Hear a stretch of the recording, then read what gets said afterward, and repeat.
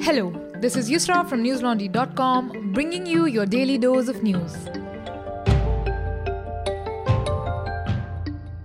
Today is Wednesday, the 2nd of February. According to the Union Health Ministry, India recorded 161,386 new COVID-19 cases on Wednesday, taking the total tally of infections to 4.16 crore since the beginning of the pandemic in January 2020. The official death toll rose to 4.97 lakh, with 1,733 deaths added to the records in the last 24 hours. The toll includes 1,063 backlog deaths that Kerala added to its tally of fatalities on Tuesday. The country's recovery rate currently stands at 94.91%. According to India Today, after recording less than 1,000 cases on Monday in the city of Mumbai, the Maharashtra government has relaxed some of the COVID-19 restrictions. According to the Brihan Mumbai Municipal Corporation new guidelines, the city's night curfew has been lifted, weekly markets resumed, restaurants and theatres are permitted regular functioning at 50% capacity, and beaches, gardens and parks are now open as per normal schedule. Drug firm Zydus Cadila on Wednesday confirmed the commencement of the supply of its COVID-19 vaccine Zycov-D to the Indian government, the Times of India reported. Zycov-D is a 3-dose vaccine that will also be made available for the private markets.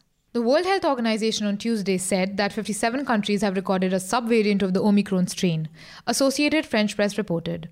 Even though the first variants to be identified still account for over 96% of Omicron sequences at GCED, a global database that provides open access to genomic data of influenza viruses and the coronavirus disease, there is a clear rise in cases involving the new subvariant.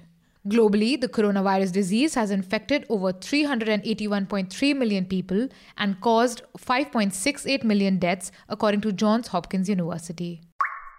Prime Minister Narendra Modi announced today that India's new blockchain-based digital currency will just be a virtual form of the existing Indian rupee that is in physical circulation. And just like the issuance of the physical currency is controlled by the Reserve Bank of India, or RBI, the digital currency too will be regulated by the central bank.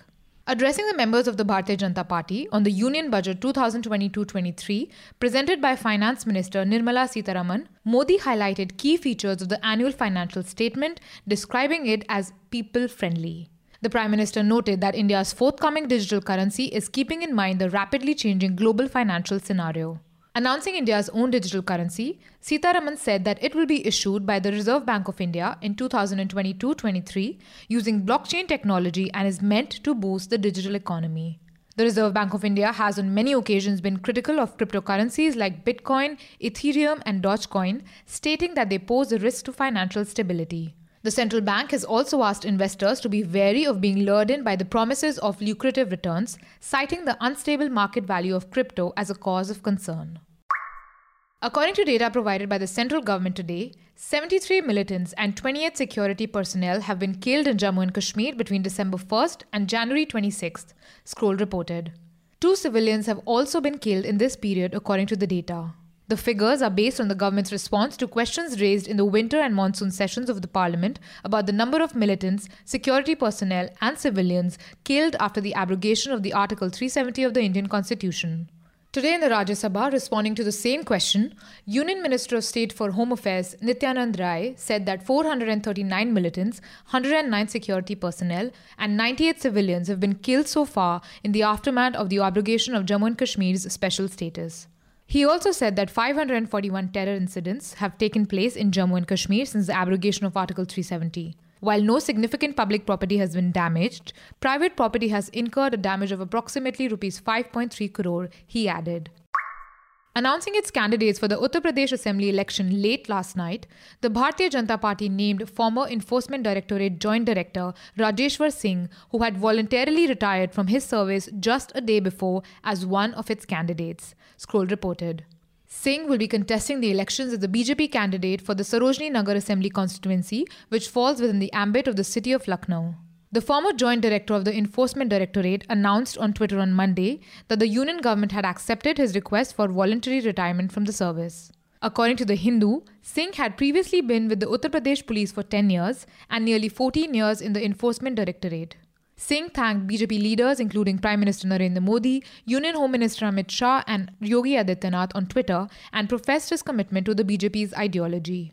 Speaking of candidate lists, It's election season and News Laundry's reporters Akanksha, Ashwin, Ayush, Basant, Nidhi, Prateek and Shivangi, some of whom have already hit the ground, are ready to bring you stories that matter to the public so that you can hold those in power responsible and make informed decisions. And we also hope that you have been following Atul, Manisha and Meghnad on their morning show where they bring you fresh perspectives from this election season. If you like what we do, then support us. Head over to newslaundry.com and contribute to our latest NL Sena project that will fund our election coverage. Hold those in power to account and pay to keep news free. The Ministry of Defence on Tuesday evening announced a permanent scheme for the induction of women pilots in the Indian Air Force, Indian Express reported.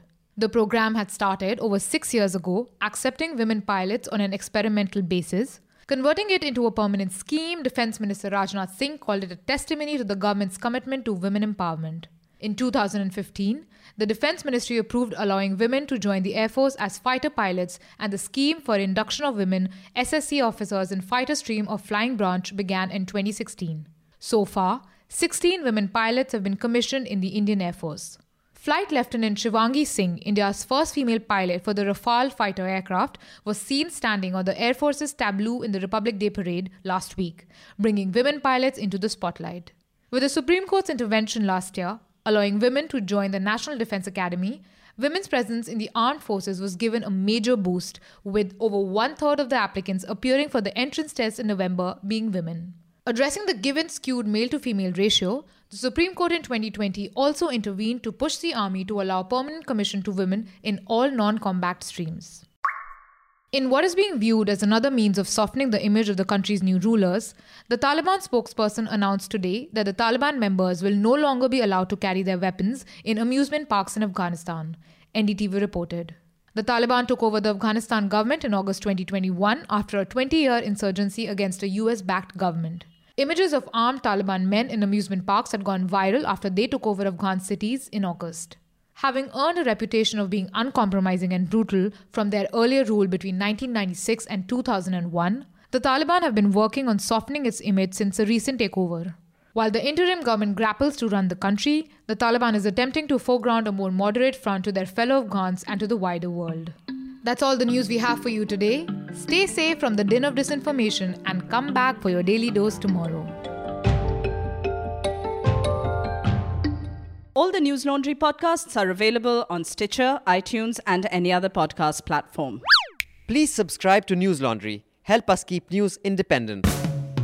To catch all our podcasts on news, pop culture, current affairs, and sport, visit newslaundry.com. Follow us on Facebook, Twitter, and Instagram, and subscribe to our YouTube channel.